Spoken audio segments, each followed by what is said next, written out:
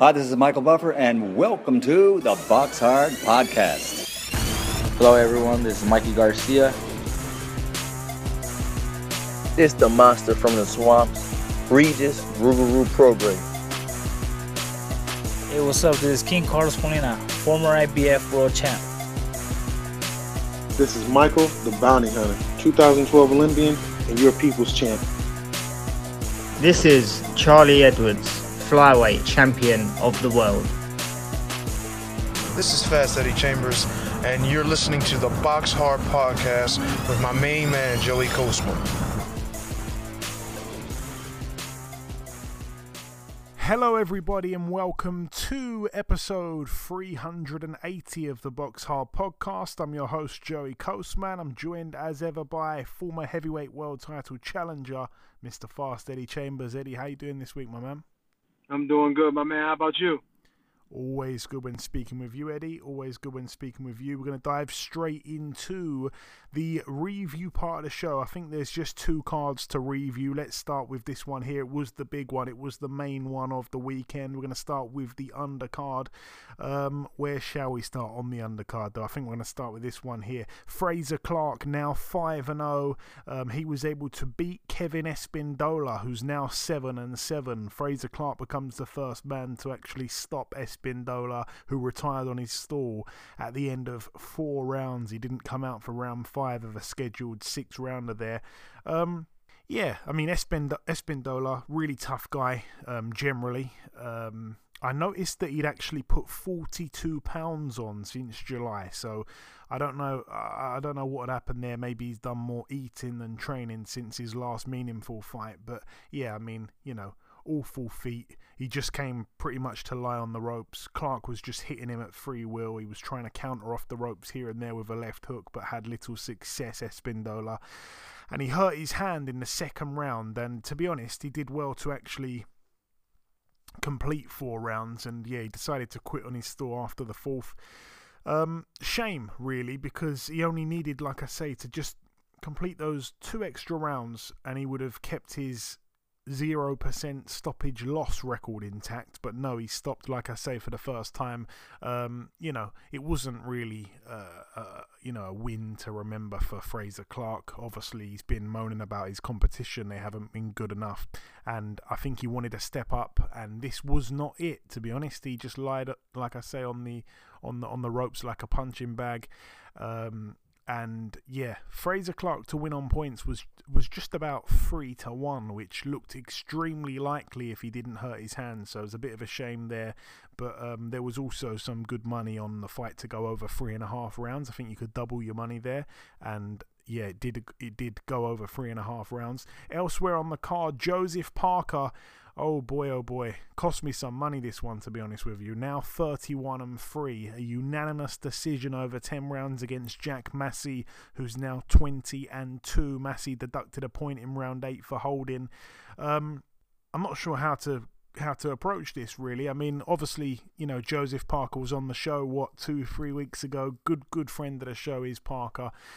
But it was a terrible performance, you know. It's a world level heavyweight in with a British level cruiserweight, and even though Parker won every round, Massey for me was more impressive just for the fact that he was able to go 10 rounds with a former heavyweight world champion.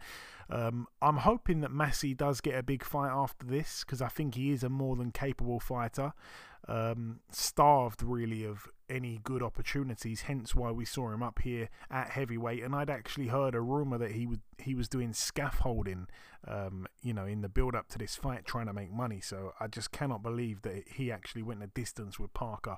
But yeah, he's got a lot of ability, I think, Jack Massey, but obviously he's had quite a lot of bad luck. And like I say, Parker wasn't impressive at all. He decided to only really let his hands go in round 10. His feet were so slow, Joseph Parker. He wasn't cutting off the ring. He was actually being backed up a lot in the fight as well, which is crazy. But yeah, Massey can hold his head high. Parker, not looking forward to seeing him anytime soon after that display. And like I say, I'm a huge Parker fan. I really like Parker. I love Parker, to be honest with you, but it was a terrible look for him. And yeah, you've got to just, you know, think, what would the other top heavyweights in the division, what would they have done to, or what would they have and should they have done to Massey? No disrespect to Massey, of course, but he had no right going the distance and actually boxing fairly decent in spells against Joseph Parker. Like I say, I think he lost probably every round, but he did have moments in there, and that was just awful for Parker there. And I was super sure Parker would knock him out. I could not see any other outcome, but I was wrong there, and it cost me. Elsewhere on the card, let's go to another undercard fight. Ekow Essuman now 19-0, a majority decision over 12 rounds against Chris Kongo, now 14-2. It was for the Commonwealth, the IBF European, the WBC International, and the British welterweight titles. Essuman, like I say, with the win. Really good fight. I mean, Kongo came out and boxed really well in the first few rounds. Essuman's pressure, though, was so relentless. He fought his way back into the fight. I think he hurt Kongo during one of the mid-rounds. That was the first time he'd hurt him, and he certainly badly hurt him in the final round. Essuman made it a really entertaining fight, and I think both men will learn from it.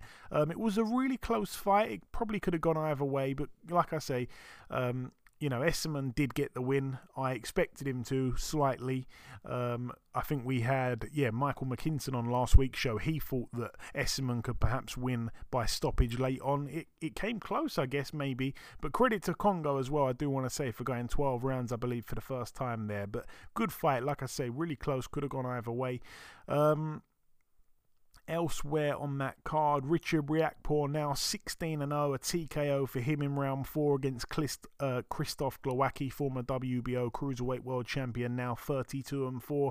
Certainly at the very end of his career. I said it was a fight I didn't really want to touch in terms of betting and stuff, because I felt that the fight, could go many ways. I mean, obviously I said Riakporhe was stepping up to a level he'd never been near, to be honest with you.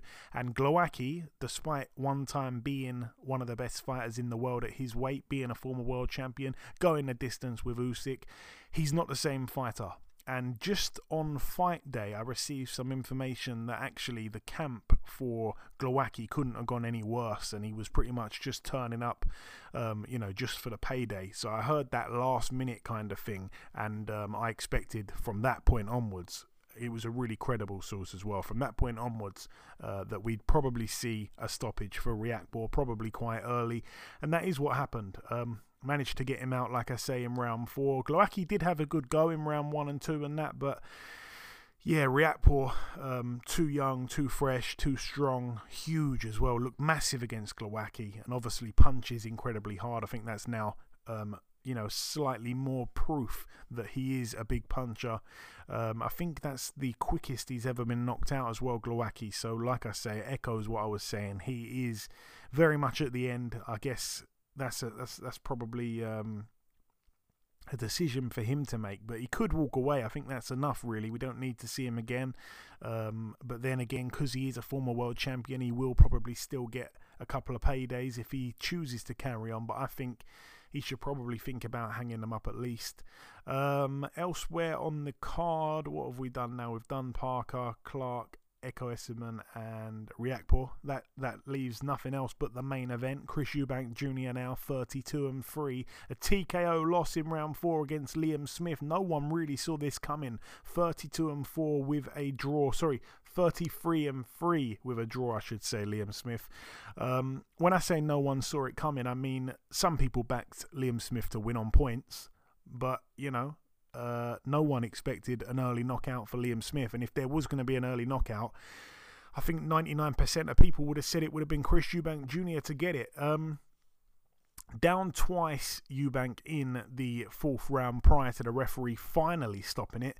But no, it was a humongous shock. It really was. Like I say, there was a few shocks on the card. Parker going the distance. Fraser Clark, not going the distance when I expected him to. Not as big an upset, but this here was, probably the topper of all of them. I think it was about 11-1 for the KO for Smith to get the KO, and that's at any point in the fight. But to get him for the 4th round KO or KO within 4 rounds, I can't even imagine what the price would have been on that. But yeah, it would have been huge odds. It was the least predicted outcome. Obviously, the most likely outcome in the eyes of the bookies was that Eubank would win on points. Then I think it was maybe Eubank stoppage, and then Liam Smith points, and then Liam Smith knockout. Like I say, huge. The price on that. The first couple of rounds were kind of nip and tuck. Some people gave them both to Smith, some people gave them both to Eubank. They were very arguable rounds. I felt Eubank had a really good third round. I think everyone agrees with that one. You know, he was firing out a nice quick jab. He was landing countless numbers of his signature uppercuts as well. They were nice to see. And Smith was having moments, but I felt Eubank certainly won that third round. It was the easiest of the 3 rounds to score through that first 3. And then, yeah, like I say, in round 4, we get into round 4, Smith catches Eubank in the corner and just let his hands go, and he hurt Eubank with about 4 or 5 shots. It was difficult. I haven't seen many replays. It was difficult to know which one did the real damage, but obviously down Eubank went, like I say, got straight back up immediately, showing off that inexperience. He didn't take a count on the floor, got straight back up straight away. No surprise at all. Tried to blame the floor, I think, for being slippery. He was falling forward. The referee probably should have called it off right then and there. His legs were all over the place. Wasn't fooling anyone saying that he'd slipped. Certainly not Liam Smith either. He knows that he was certainly hurt. And yeah, the referee let him continue, and literally the first punch I think was a huge right hand by Smith. Smith goes in for the kill at that point. Eubank goes down again. Again gets up very unsteadily, and that time the referee does finally wave it off. But yeah, like I say, huge shock. The Eubank chin didn't hold up, and the Smith power was, I think, underestimated. Just like that, the Eubank name, of course, takes a significant hit. You know, you look back at him, you know, in the build-up saying he only needed to be 60% to win, or it might have even been 50% to win. He was wearing the KFC jacket. He was sprinkling salt on a piece of steak, like some version of Salt Bay in Brighton. And you know, you think back to those moments when someone loses in this fashion. You go back to the build-up and you remember these things that were maybe funny, slightly comical at the time, but now they look really idiotic and quite embarrassing, I think, for Eubank, who's an extremely proud man. And, you know, I think there's a rematch clause. I've heard rumours already that Eubank does want to activate that clause and may have already activated the clause. But yeah, I've got to say it again, Eddie, it's a controversial statement, but for me, Chris Eubank Jr. has lost every big fight of his career, aside from when he beat James DeGale, who was finished at that point. Liam Smith as well does something that, you know, Billy Joe Saunders couldn't do, Groves couldn't do, much bigger men than him, and he's, like I say, significantly smaller. You know, and doesn't get the credit that those other fighters that I just mentioned there get as well. Doesn't get the credit of a George Groves or a Billy Joe Saunders. And yeah, I just wanted to add, he may have grey hairs, but this man, as I said on last week's show, I think is in his prime. I highlighted the excellent form he's been in of recent times, and this is further proof that I think that is the case. I think he deserves another world title shot off the back of that. It was an amazing win for Smith. I'm sure you saw the fight. What did you make of it? Yeah, 100%. You know, I think I might have underestimated him myself a little bit, and I never really do that. And it's not so much that I underestimated his ability. I just maybe overestimated what Eubank was bringing. But then again, when I was watching it, I thought Eubank was doing all right. I think the style that they've been working on and him being, you know, boxing, using the jab, especially that third round, like you mentioned, Joe, he looked actually pretty sharp. He was doing some good things. I think he got a little too, I think when he started to, like, seem like he was going to gain a little bit of control, you know, with that third round and came out, and I think he got a little bit too confident in his success the previous round before, especially at the end, and his hand was a little too low, got caught in a corner in a weird spot, and just wasn't being defensively responsible. And Liam, like I said, Liam Smith, his power must be a lot more than what people really give it credit for, because never really have we really seen Chris Eubank like that, hurt or, you know, going anywhere. And most of us, you know, thought that, you know, if some of the guys that was hitting on him before, like you said, much bigger guys, you know, speaking of the guys he was in the ring with. And it's crazy that of all those guys, this one is to do it. So you got to give credit where it's due and say that Liam Smith is a much bigger player. And like you said, he might have had a gray hair, but he's showing like he got, you know, like he's primed right now. But I honestly like what Eubank was doing in the fight, aside from the defensive responsibility, so, you know, especially at the end when he got caught with the shots. But Liam Smith proved to be that barrage was a little too much at that time. I mean, obviously that can happen. You know, it's boxing, so I can see, you know, with him wanting that rematch clause and activating it right away, it's probably a good idea. He's got to go back in and try to right that wrong if he's gonna have any, you know, any more success in his career. I mean, don't get me wrong. It doesn't mean that he won't be able to do something special later on, even after this loss, without a rematch clause. But it just looks so much better if he goes back in and tries to, you know, effectively change what has happened in this past fight. Not saying change it; it's not going to change it, but at least get a win and maybe go do a trilogy or something like that with this. Because I mean, obviously the way the fight's going, the way the fight was going, he was looking good. But like I said, I think the defensive responsibility in the fourth round, obviously, after that success he had in the third was probably obviously where he went wrong. But I like the fight. If they fought again, I would definitely want to watch it again. And they're both good quality guys, good UK guys. And like I said, I would love to see it again. Yeah, and a fun fact that you probably forgot, Eddie, as well, but obviously for those that wouldn't know, they certainly wouldn't know, someone runs your Twitter page half the time and pretty much tweets their own thoughts on there. And I remember there was an occasion where you, or not necessarily you, but your Twitter page had beef with Liam Smith. And it was actually me who squashed it between your unknowing self and Liam Smith having to say that it wasn't actually you tweeted that. But there's a fun fact. Oh. He was calling you all kinds of names, you know, and I was like, no, it's not really him tweeting. And you know what's funny about that? I actually went and worked with those guys. I worked with Paul. I worked with Callum, if I'm not mistaken, before. I think I worked with Callum. I want to say I might have worked with Liam. I'm not sure. I can't remember, but I was over at their gym. You know, when we was in Bolton, we went there a few times, and I sparred with those guys. And you know, I was sparring with anybody, and you know, even 147 on up. I don't really, you know, it didn't really matter. I wasn't trying to knock guys out, and you know, like that. But I was I'm a bigger guy. But they couldn't have been gooder. Oh, that was so bad. They couldn't have been better people. They seemed, you know, like great. I liked Paul. Paul was sparred well. It was, you know, it was nice. It was a nice situation. I didn't have any issues with the guys. So, how that happened was just kind of so weird that I had something. I guess you would have thought I had something against them, but obviously I didn't. Thank you, Joe, for squashing that beef. Any erratic tweets you see on Eddie's Twitter certainly wasn't sent from him.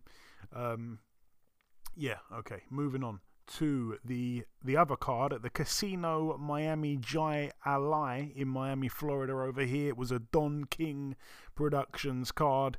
The main event, Jonathan Guidry, now 19-1 with 2 draws, a unanimous decision win for him over 10 rounds against Bermane Stiverne, 25-6 with a draw now.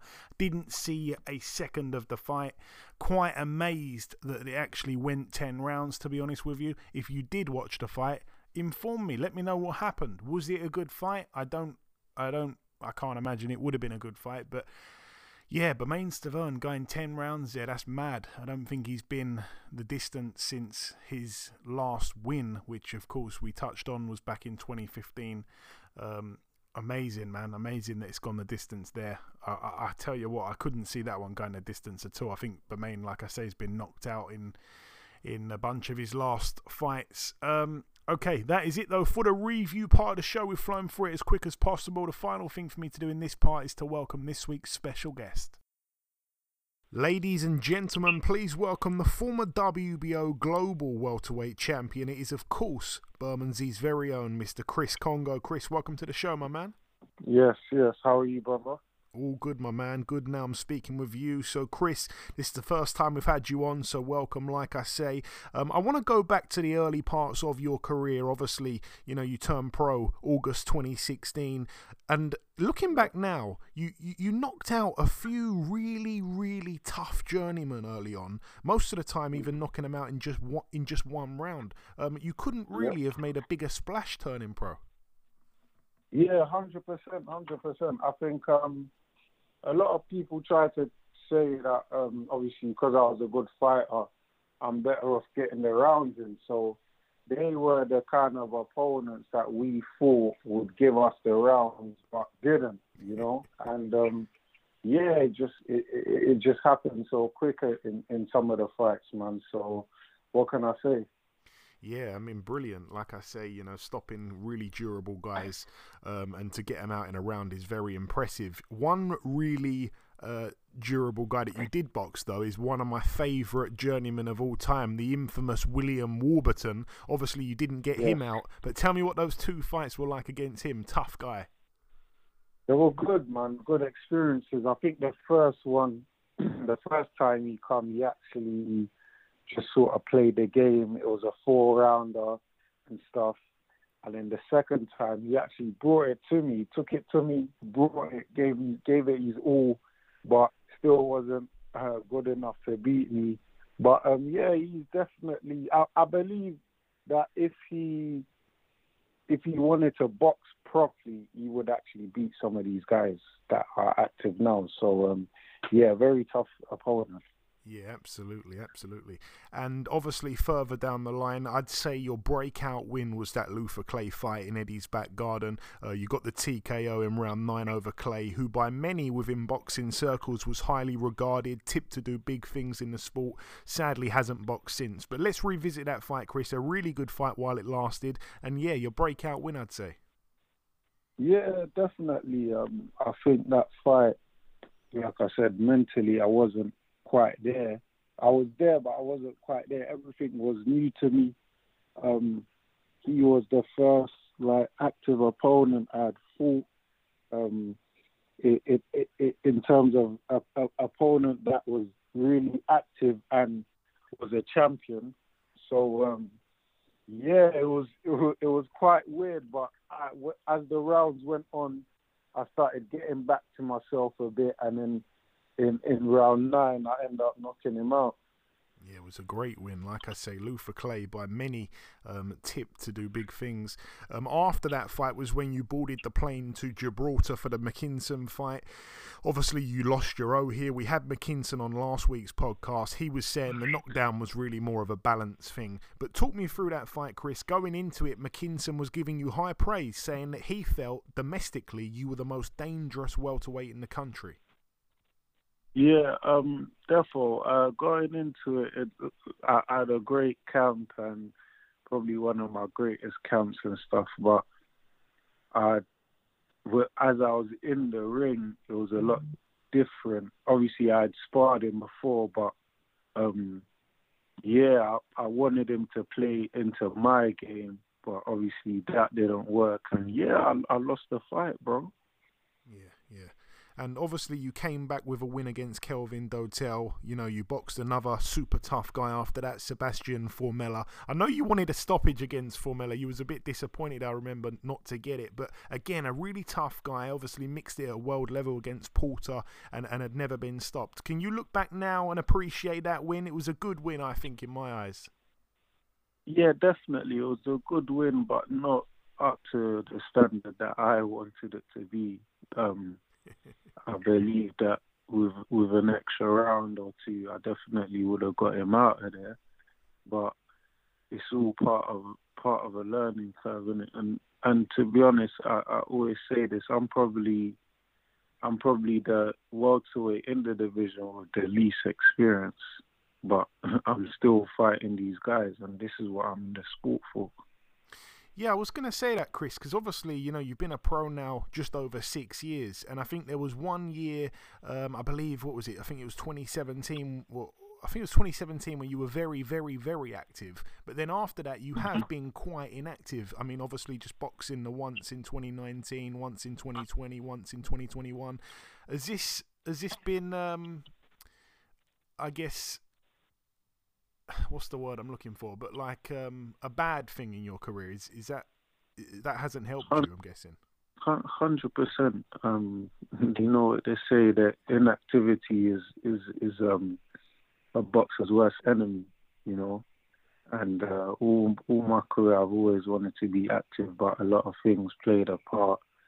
And yeah, man, what can I say, bro? Just gotta move on from that now.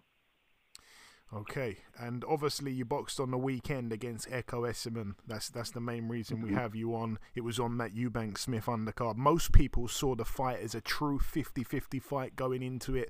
A lot of people were sat on the fence. In all honesty, the fight proved how closely matched you both were. It could have gone either way. You started brilliantly. His pressure got him back into it. You had a couple decent rounds late on as well, which I don't think many people give you credit for. He seemingly hurt you once or twice in the fight. I could be wrong. Talk me through it, Chris. It was a good fight. It was a good fight. A fight that I want to run back. Just like you said, bro. I was cruising through the early rounds. He come on strong in the mid rounds, but the mid and late rounds. But I definitely had a few late rounds as well. I don't know what the judges were seeing, but if you do watch the fight back with no commentary and nothing to twist your mind a bit, you actually see that I was up in the fight by at least 2-3 rounds, I believe. And yeah, what can I say, man? I just want to run that back for sure. That one is worth running back. Yeah, I mean, it was a great fight. Like I say, could have gone either way for me. So it sounds like you have watched it back, possibly on mute. Have you, officially scored it, Chris? Yeah, I officially scored it 7-5. 7-5 really. For yourself, okay. And that's more than enough for me to win a fight. A lot of people say, oh, it's a bit closer than that. And a fight like that is definitely worth a rematch. Especially because a lot of people thought it was close, and a lot of people actually thought I won. And yeah, I mean, if it was a complete shutout, then there's no point of a rematch, is there? It was a complete shutout. So everybody wants to see it. It was probably the best fight on the card that night. And yeah, I'm ready to run that back for sure because I believe I won. Yeah, no, I think, as you say, no one can say they don't want to see it again. It was a great fight. Yeah, so tell me, Chris, how hurt at all were you during the fight? I think he had 2 moments where it looked like he'd stunned you, but you were in there. So tell me. Yeah, I was in there. To be honest, I was only really buzzed at one point. I wouldn't say hurt. Hurt is the wrong word. I would say I was buzzed a bit. Probably once when I was on the ropes. I think if you look at the last round, I got hit with a big right hand. What people don't notice is I actually come back and started firing back. So if I was really hurt, the ref would have been having a look. Do you get what I'm saying? A lot of people, when they're hurt, you can tell by their body language. They don't seem to throw punches back. They kind of look for their way out. But for me, he hit me with a good shot. That's it. I rode the shot and come back, started firing back. I hit him with some good shots after that too. So yeah, man, I was never really hurt bad at any moment in the fight, but I was buzzed at just one moment in the fight, and then it was there. You can see, innit? Okay. And like I say, we had Michael McKinson on the podcast last week. He certainly didn't sit on the fence with his prediction. His prediction was he thought Esserman would get a late stoppage, which was a bit shocking to hear. What's your thoughts on that? Well, he's entitled to his opinion, you know. I knew Esserman come with this break and break it. He didn't break nothing, bro. You know what I mean? He didn't break me. If he broke me, I wouldn't be standing. I wouldn't be standing there after the 12th round, you know. The fight probably would have been stopped if he broke me. But that's the worst thing about it. He didn't. And I kept fighting back. So with McKinsey's opinion, that's his opinion, isn't it? You know what I mean? He cares about that. Only he'll care about his own. So, yeah, I don't care about that. That don't mean nothing to me. Yeah, and I think obviously if he would have broke you, you wouldn't be sat here asking for the rematch. I want to ask you as well, Chris. I guess you've kind of answered it a little bit, but I was going to ask what's kind of next for you. I know it's obviously early. I wanted to know if in your mind you already maybe had a next step in terms of a next fight, but it sounds like the Esserman fight's all you're thinking about, the Esserman rematch. Yeah, 100%. And one thing that I noticed was good is that with that fight, my stock never went down. It only went up because it was such a great fight. I showed that I have a good chin. I got hit with some big shots in there. I took some shots, but obviously, as they say, the best chin is the one that never gets hit. So I shouldn't really be happy about that. In terms of what's actually next, that's for me to go back with my team and speak to Sky, see what they say. But they were pretty impressed with the performance and impressed with my improvements that I'd made. And hoping to get out as sooner than later, you know. Yeah, for sure, man. Absolutely. And I'm coming down to my last 3 questions. These are kind of about different fights. I wanted to get your reaction to Eubank Smith. Did you get out in time to sit ringside and watch it? No, but I watched it back as soon as I got back home. I thought Chris was doing well, you know. I think Chris should have went back to his old self instead of trying to box on the back foot. He should have went on the front foot. But he got caught with a good shot, man. And it happens, you know. It happens. It's all part of the game. And obviously, as we know, you're at welterweight, so I must say, I think the whole world agrees that the 2 best welterweights in the world are Spence and Crawford. Are you a Spence man or a Crawford man? Who wins that fight if they actually fight? I'm a Crawford man. So I'm a Crawford man. The guy lives in the gym, always working, similar to me, you know. And he's just versatile. He's an all-rounded fighter. Box, fight, southpaw, orthodox, front foot, back foot. With him, you just can't get anything wrong. You know, he's just that complete fighter. Yeah, I'm a Crawford man as well. We hopefully will see the fight maybe this year. Hopefully, fingers crossed. And I wanted to get your prediction as well for this weekend, Chris. Beterbiev Yard. Someone surely going to sleep in that fight. How do you see it going? For sure. Boy, this is a great fight, man. It's a great fight. Of course, I'm backing the home fighter, Anthony Yard, and I can only see it going one way, and it's a knockout. Probably within 1 to 5, I got it. So I think if it goes past that, then probably Beterbiev will come on strong as he has done previously. But I got Yard 1 to 5. Oh, I'd love to see that happen. Fingers crossed, man. We definitely want to see Yard bring it back. And just finally, before we let you go, Chris, if you've got any closing words to the listeners, if you want to say absolutely anything at all, then say it. But I do want to say as well, please give your social media handles so people can follow you if they're not already following. And close with any message you want. You want to thank sponsors? Take it away, my man. Anything you want. Yes, I just want to say for all the listeners, they can follow me on Instagram and Twitter at 2SlickChris, the number 2 and SlickChris. And also, thanks to all my supporters, man. I've gained a lot of supporters and fans over the last week or so due to this fight being such a big event. And man, just continue to follow the journey because it's not over.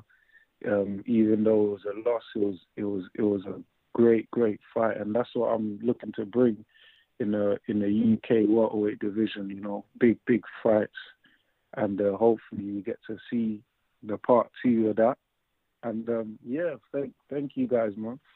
No problem at all. Listen, to everyone, please go and give Chris a follow. I think the best is truly yet to come. Listen, Chris, it's been a pleasure having you on. Thank you for your time. I wish you all the best in your comeback. Hopefully we see that rematch with Esserman, and we'll speak again soon, I'm sure. For sure. Thank you, brother. Okay, now it's time for part 2 on this week's show. This part, of course, the news part of the show. 2 pieces of news to mention. One piece we're going to start with here is that friend of the show, Mario Barrios, has got his next fight booked in. It's going to be on the undercard of Ray Vargas and Oshaki Foster. Obviously, they're fighting there for the WBC Super Featherweight World title. That's going to be on... when is it? I think it's February 11th in San Antonio, Texas. So it's great to see Mario Barrios, a local fighter, on that card. He gets in with Giovanni Santiago, who of course is a former opponent of Adrian Broner, so all the best there to Mario Barrios. Probably get him on the show sometime soon, hopefully before the fight. It's not long to go now really to the fight. The other piece of news is that it's just been announced literally today as well. Brilliant fight, Eddie. I'm going to come to you straight away. It was rumoured for a while. We said it was one of the best fights that can be made at 168, and it is finally happening. We're going to see it unfold on March the 25th at I'm not sure if they've announced the venue. Yeah, no, it is. It's going to be at the MGM Grand Garden Arena in Las Vegas. We're going to see David Benavidez, Caleb Plant, baby. Talk to me, Eddie. That is a hell of a fight. Oh, man, you know what's funny?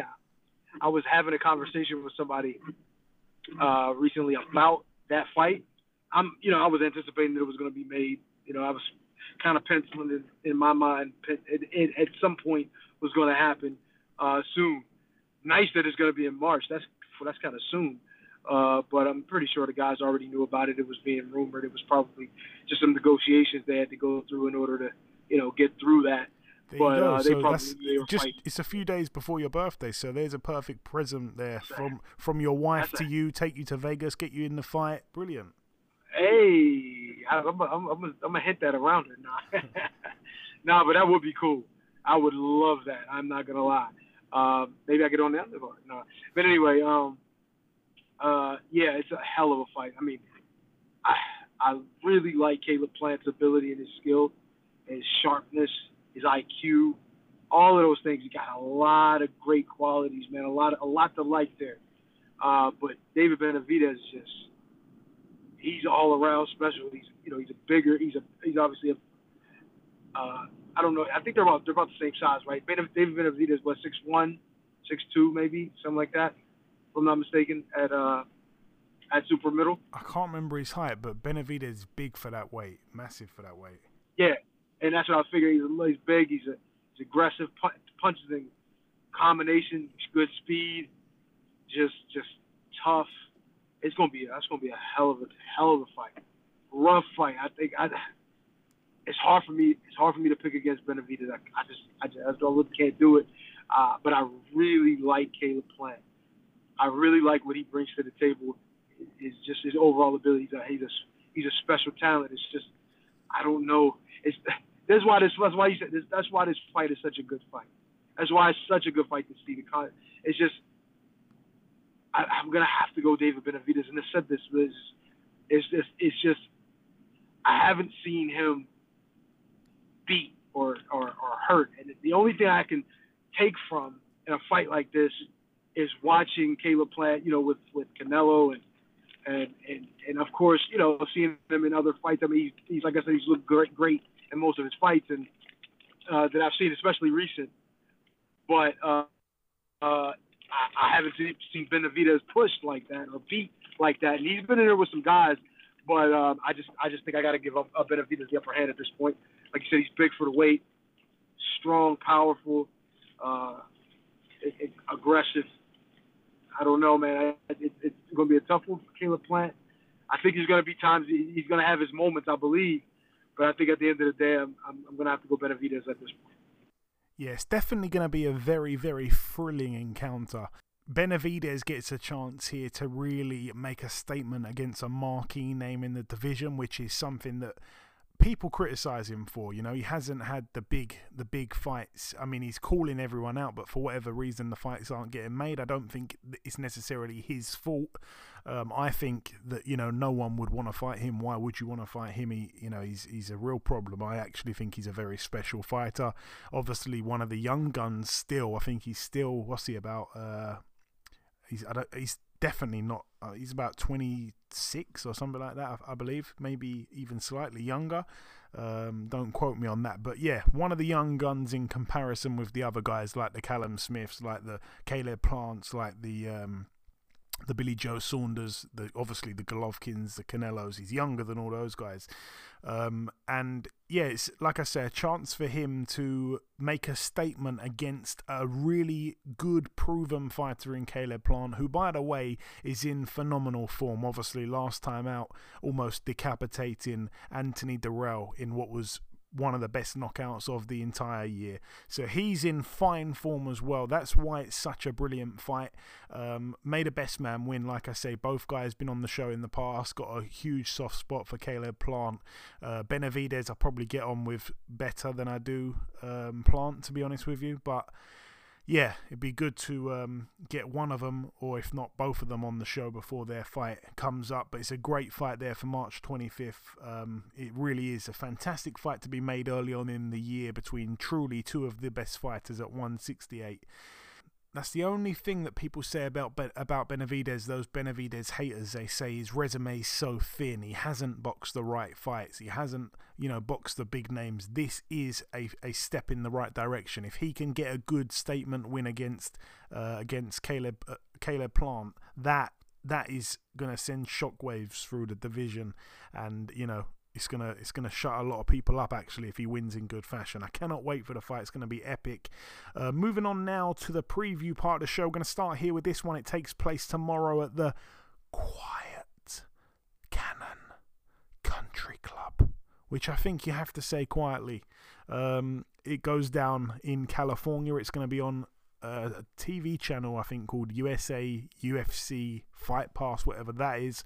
But anyway, one fight to mention. It's top of the bill for the WBC Continental Americas Super Welterweight title. Over 10 rounds. We've got Sergei Bohachuk, the Ukrainian fighter based in LA these days, 21-1. Never been the distance. He's got 21 KO wins and 1 KO loss. So always in exciting fights. I remember when he lost his O when he stepped up against, it's testing me now, against Brian Adams, the singer, Brandon Adams. So he lost his O to him, got knocked out by him. Come back with a couple decent wins since then, by the way, but gets in with Nathaniel Gallimore, who is 22-6 with a draw. And Gallimore can punch as well, and Gallimore is quite tough. He's pretty much been in with all the big names, really, at 154. Julian J. Rock Williams, Patrick Teixeira, Erickson Lubin, Sebastian Fundora. Only been stopped once, despite getting in with all of those guys. Been in there with Jason Rosario as well, knocked him out. So he's been in with all the top guys, really, but he's just kind of like, I guess, a bit of a gatekeeper. He's not really good enough to be a world champion, but he's mixed it with everyone, only been stopped by just one of them. So I think it's a really, really interesting fight, because if you can't get past this guy, then you're in a lot of trouble, and I think we're going to know for real that Bohachuk's ceiling isn't as high as what we maybe once thought it was when he was about 18-0 with 18 KOs, and no one could get past about 6 rounds with him. He was just blowing everyone out. He was so exciting. I think he was with Tom Loeffler. He may still be with him, and there was a lot of hype there. I think he was learning to speak English, or at least tweet in English and stuff, and he was interacting with his fans. It was all going really well till he got knocked out. But this is a fight here that I think is going to tell us a hell of a lot about the guy, because if he can knock out Gallimore, it's a statement. If he can beat Gallimore on points, I think it's a mini statement, because you don't beat this guy unless you're a top guy. But if Gallimore causes an upset, which wouldn't be a shock, to be totally honest, then Yeah, he's back to square one because he's been rebuilding since that loss there to Brandon Adams. So it's going to be interesting. I actually wonder what the price is on Gallimore to get the stoppage because, like I say, he can actually punch as well. Really interesting fight, I think. I think Tom Loeffler is still involved with Bohachuk, if I'm not mistaken. But anyway, all the best there to those guys. Tom Loeffler, friend of the show. Moving out now to the Castleton Banquet and Convention Centre in New Hampshire, USA over here. Otto Wallin, 24-1, lives in the US these days. He's in a keep busy fight, but I'm going to mention it anyway. He gets in with a guy called Helaman Olguin, who is 9-4 with a draw. That's over 8 rounds there. I feel for Otto Wallin. Was supposed to get the Dillian White fight, and obviously didn't get it. Dillian White pulled out. I can't even remember what reason was given now, but it's just kind of like had such a stop-start career since the Fury loss, and we know that obviously he cut Fury in that fight, and you know we've seen fights stopped on much less bad cuts than that, and I thought he could push on from after that and get a big fight, but he hasn't, and that was years ago now, man, when Wallin fought Fury, and obviously Wallin's just getting older, still hasn't racked up another loss since then. That's his only loss. He did pick up a couple decent wins, didn't he? In the US, I think he beat Dominic Brazil, if my memory serves me right. But I think there's more he can give to the heavyweight division. I think actually he gives a hell of a lot of guys problems at the very top, and unfortunately for whatever reason the fights just haven't been happening. So all the best to him, and I hope he can get a big fight real soon. And now the final card to mention, it goes down at the Wembley Arena. Oh, I thought it was the O2 Arena. My apologies, it's the Wembley Arena. Wow, okay.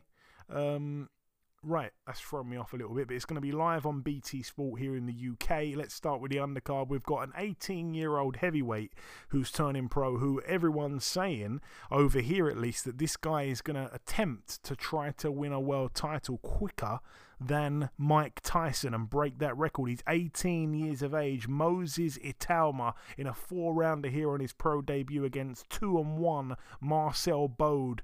The story behind Moses Italma is that he's pretty much sparred every top heavyweight in the UK, and I'm not entirely sure if he's sparred Fury, but I know he's sparred, I believe, like Joshua, Joyce, Dubois, all those guys, and I think he's been sparring them since he was about 15. Like, he'd come to the gym in his school clothes, take them off, quickly put some boxing shoes on, and literally get the better of most of the top guys in the country. So there's huge promise with this guy here, and it's a debut not to miss. I wonder if he's going to end up with a TV slot, because apparently he's going right to the top, and I'm going to be honest, I didn't know anything about the guy 3 months ago, but his brother's also on the card, Carol Italma as well, an undefeated fighter who's a light heavyweight. He boxes here for the WBC International Light Heavyweight title, which is currently vacant. He's in a 10-rounder here against Ezekiel Maderna, who's 28-10. Italma, like I say, 9-0 undefeated. What else should we go to on this undercard? It's not a tremendous undercard, to be totally honest with you, but obviously we don't care too much. It's all about the main event. I will go on to this other fight here. I just was taking a quick look at Maderna's record because his name does ring a bell. I think... okay, it rings a massive bell. Yeah, he's been in there with Edwin Rodriguez, been in there with Artur Beterbiev, been in there with Thomas Oosthuizen, been in there with a couple of other guys as well. Fedor Chudanov, Jose Uzcategui. So yeah, been around the block, but it's a good step up really for Carol Italma, who hasn't really boxed anyone of note just yet anyway. So I'm a fan of that fight. I think that's decent there for Carol Italma. But moving up the card once again, we're going to see Artem Dalakian. He is 21-0. He's defending his WBA flyweight world title. He's been massively inactive, I think, in recent years, if I'm not mistaken. I remember him being a champion years ago, and I don't think he's undefeated, so he didn't lose his belt or anything, but he's been champion, if I'm not mistaken, since about 2013 I was going to say 2017 or something like that. I think maybe 2018. But yeah, been massively inactive. But anyway, he gets in the ring here, 21-0. He gets in with the undefeated 12-0 David Jimenez. Again, that's for the WBA flyweight world title. But all eyes now to the main event. Artur Beterbiev, 18-0, defending his IBF, WBC, and WBO light heavyweight world titles against the UK's very own, the Beast from the East, Mr. Anthony Yarde, 23-2. It's a great fight. It's a great fight. I was discussing this fight earlier on this week. You know, there's a lot of talking points, and I don't want to go in too deep on it because, you know, I want to just get through the show at this point. But without babbling on for too long, Anthony Yarde, some people would say has a puncher's chance, but in my eyes, I think he's got more than a puncher's chance, because I don't think Anthony Yarde is just this one punch banger that has nothing else apart from power. I think he's a good boxer. I think he is, his defense is a lot better than he gets credit for. I think his chin is a lot better than it gets credit for. There was talk at one point in the UK, a lot of people really stupidly believed it, and still to this day actually believe it. Anthony Yarde's team come out and said he doesn't spar. And everyone said, wow, he doesn't spar. That's crazy, he doesn't spar. And I swear, to this day, people still believe that because the team come out and said it sarcastically. But for some reason, most people didn't get it. And most people still, to this day, think he doesn't spar. Well, sorry to blast those rumours out the park. I've been in person and seen him spar. So there you go. He does spar. And there were rumours that the people that he spars are all really light punchers, which is also an absolute load of rubbish. And the reason why they were all light punches is because he doesn't have a good chin. And when he fights Kovalev, he's going to get knocked out in a round. We saw in that fight that he's got an excellent chin. In the end, of course, he was stopped, but I think it was pretty much off of exhaustion. And at that point in Kovalev's career, by the way, I know it was the fight before he got knocked out by Canelo, but at that point, even though he was up there in age, not many people were going 11 rounds with Sergey Kovalev, by the way. Certainly, from a guy who had the little experience that Anthony Yarde had at that point. I think Anthony Yarde only had, 11 amateur fights, gets in with Kovalev in what was his, 16th pro fight. I feel like I'm going in too much detail here, but anyways, he's better than he was against Kovalev, I think. Obviously lost the one fight to Lyndon Arthur on points, very close fight over 12 rounds, come back, ran Arthur over, let's be honest. I like Arthur, but he got steamrolled in that second fight, and now he finds himself in against Beterbiev, who at this point is 38 years of age, just turned recently. He has, I think, shown some signs of slowing down. I've been watching all of his fights, all of his recent fights, and I don't think he's that same fighter he once was. And obviously Father Time is undefeated, still has that 100% knockout streak going, which is just amazing, to be honest with you. But I look back at his last fights, and I'm gonna, like I say, really try and be brief with this, but Joe Smith Jr. in the last fight he had, Joe Smith just went at him head on, which I really respect. He didn't try and box like we've seen a lot of other guys do. He just ran at him to try and, fight him straight away. It worked out horrendously. He was knocked out in 2 rounds, Joe Smith, poor Joe Smith. But it was fun. And because, like I say, he pretty much played into Beterbiev's hands, unfortunately. It could have gone well for him, but I think he thought, right, I'm going to take a beat in here over 12 rounds and then end up maybe getting stopped late on after a hell of a lot of beat down rounds, or I can just go and give it my all and win or lose, just go for it pretty much. And that was what I think Joe Smith thought his best chances were, and it didn't work out for him. But like I say, he ended up not taking loads of punishment. The fight before that was the fight with Marcus Brown, in which obviously he did end up getting Marcus Brown out of there late on, and he had that horrendous cut he suffered, by the way. But he didn't impress me massively in that fight up until he got Brown out of there with the blood that was gushing out of his face literally every 5 seconds. It was quite impressive in the end, but I was pretty much impressed by him getting the knockout while he was covered in blood. rather than his actual rounds in the fight and the way he was fighting that night. I think Brown posed a lot of problems, and I actually saw it coming. I actually said I think Brown's going to give him a lot of problems, and I think he did. And obviously we then go back to, I think it was this one here when he boxed, I think it was Adam Daines.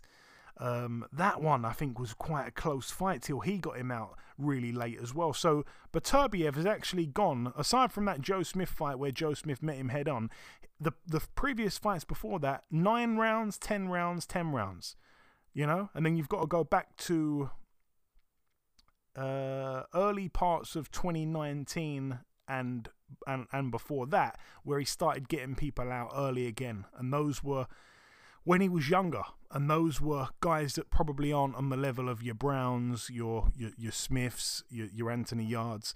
So I think there's a mixture of different things here working against Artur Beterbiev. I think the age is a factor. I think he's slowed down. I think he's still a brilliant fighter, of course, but I think the age is a factor. I think he's slowed down. I think the fact that he's coming to the UK here, giving Anthony Yard the home advantage. We know the crowd's going to be there for Anthony Yard. It's all in Anthony Yard's favour. He's now got the experience that he didn't have when he went into the Kovalev fight. I think, Eddie, and I said I wouldn't go into massive detail, and I've lied pretty much and gone into loads. Some of it was probably completely irrelevant, but what I'm trying to get at here is I think Anthony Yard's got much more than a puncher's chance, but I don't think that the fight goes the distance, because both men, the power is very real, both men, and I cannot see it going the distance. I think we're going to probably get a shootout, and I'll be quite surprised if it even goes past 6 rounds, but while it lasts, we are not going to be able to blink. I think it's going to be a brilliant, brilliant fight, and someone is going to sleep. Yeah, Joe. I think you had to go into detail because there's so many little wrinkles about the fight that, you know, you can go into and you can say, you know, especially with Anthony Yard. I think judging Anthony Yard, most people judge Anthony Yard based on that performance with Kovalev and how he may perform in this fight here. And I think recently, like you said, he's been in better form. Like the second fight he had with Lyndon Arthur, I've seen he actually looked good. He has, and I noticed this from before. He's not a non-skilled guy. He actually has boxing ability. He's not just a banger. He's not just a puncher. He doesn't just have a puncher's chin. I 100% agree with that. But in a fight like this, if he can't hurt Beterbiev, it's going to be difficult. It's going to be difficult because Beterbiev has a good amateur background. He has a good understanding of boxing. You understand what I'm saying? A good IQ. It's not like he's just because he got the great chin and he comes forward a lot. It's not like he doesn't have little wrinkles to that too.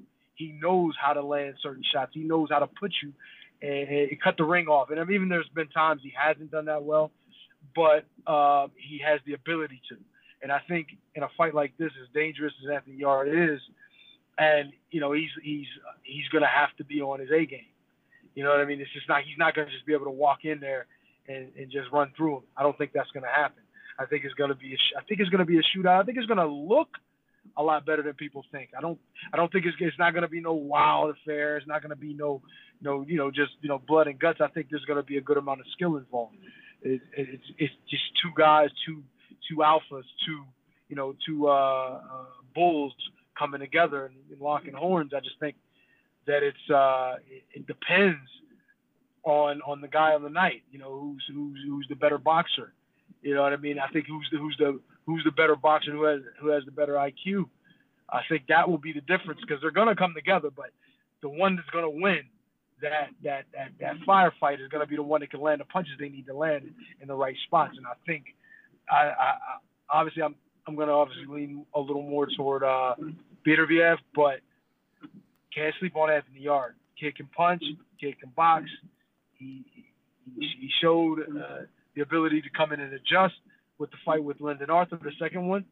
Even though it took another whole fight, he still went in there with the right attitude and the right game plan and executed. So I'm really, really, really looking forward to this fight. And I think a lot of people should be looking forward to this fight. It's the kind of fight that they're not going to be going to have to look for each other, for one. So you're not going to see a whole lot of unnecessary movement for the most part. I mean, we never know on the night. You know, it could be somebody's game plan that, you know, may change. But I think, especially for Anthony Yarde, he has to go in and put something on BWF to get respect, so that he could, if he needed to box or needed to do whatever, so that he can get the space to do that. You know what I mean? If he wants space at all. So it's a great upcoming fight. I can't wait to see it. I really will be disappointed if I wasn't able to be in the house to watch that, because I'm really, really looking forward to that. Yeah, I think it's going to be fireworks. It's going to be an absolute cracker. And yeah, I of course have to lean towards Beterbiev. How can you not? You know, Beterbiev hasn't really shown much weaknesses. Even though I say he's slowing down, he's taking longer to get guys out of there. He's struggling with guys that he perhaps would have blasted out a couple years before. You know, it's not like I'm saying he's finished. He's not. He hasn't really proven that he's so old that he's not capable of still knocking out everyone. It's like, because he's knocked out everyone, what I'm saying almost holds very little weight. It's like if we compare it to Golovkin, there was a stage where Golovkin was knocking everyone out. Then he stopped and he started going the distance with guys. Then he started, you know, his punch output was dropping in fights. Then he started losing. Then he started having some close fights. And basically you can say, okay, it's official. He is over the hill, man. He's on the way down. Beterbiev hasn't quite shown that many slips yet, but I'm just saying from from what I can see, I feel like he's slipped a tiny bit. I don't know if it's enough where he's not going to win the fight. I still think that he's the favourite, and rightly so. And if I had to put my money on someone, I'd go with him. But I'm just saying, all the chips are stacked in Anthony Yarde's favour, with the home advantage, with the age, with the fact that, in my opinion, just my opinion, he slipped the smallest little bit. I just don't know if it's a big enough slip for Anthony Yarde to be able to capitalise in that way and to win the fight. Agreed. I like that answer. It's to me, if there is a slippage, I mean, obviously him not just running through people, if you know, from what he's done in the past, I mean, he still got the 100% knockout ratio, like you said, but I see what you mean. And, you know, going the distance with, not the distance, because he actually, but going the distances he has to have to get rid of some of these guys. And like you said, in some cases, you would have thought that he would have ran through them in a lot quicker and a lot, you know, more exciting fashion early on. But, you know, maybe these fighters were better than we thought and than we expected. You know what I mean? That's something we got to take into consideration. And also, like you said, you know, age does play a part, no matter how much you want to deny it or ignore it. Looking at Triple G, like you mentioned, you could see that he was starting to deteriorate. There were certain things that didn't happen as easy for him, and you know, I could see that being a similar factor with BWF. But as it goes, still got to go with him. He looks like, you know, it's the fight. It's his fight. I hate to say it, but it's his fight to lose. I mean, don't get me wrong. Anthony Yarde is not somebody you're going to look past, or, you know, it's not.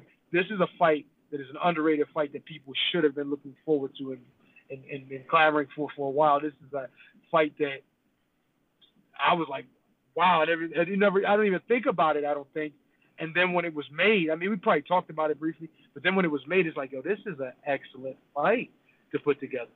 So, you know, you can't just look past Anthony Yarde, but if you're forced to pick a winner, smart money would have to be with BWF.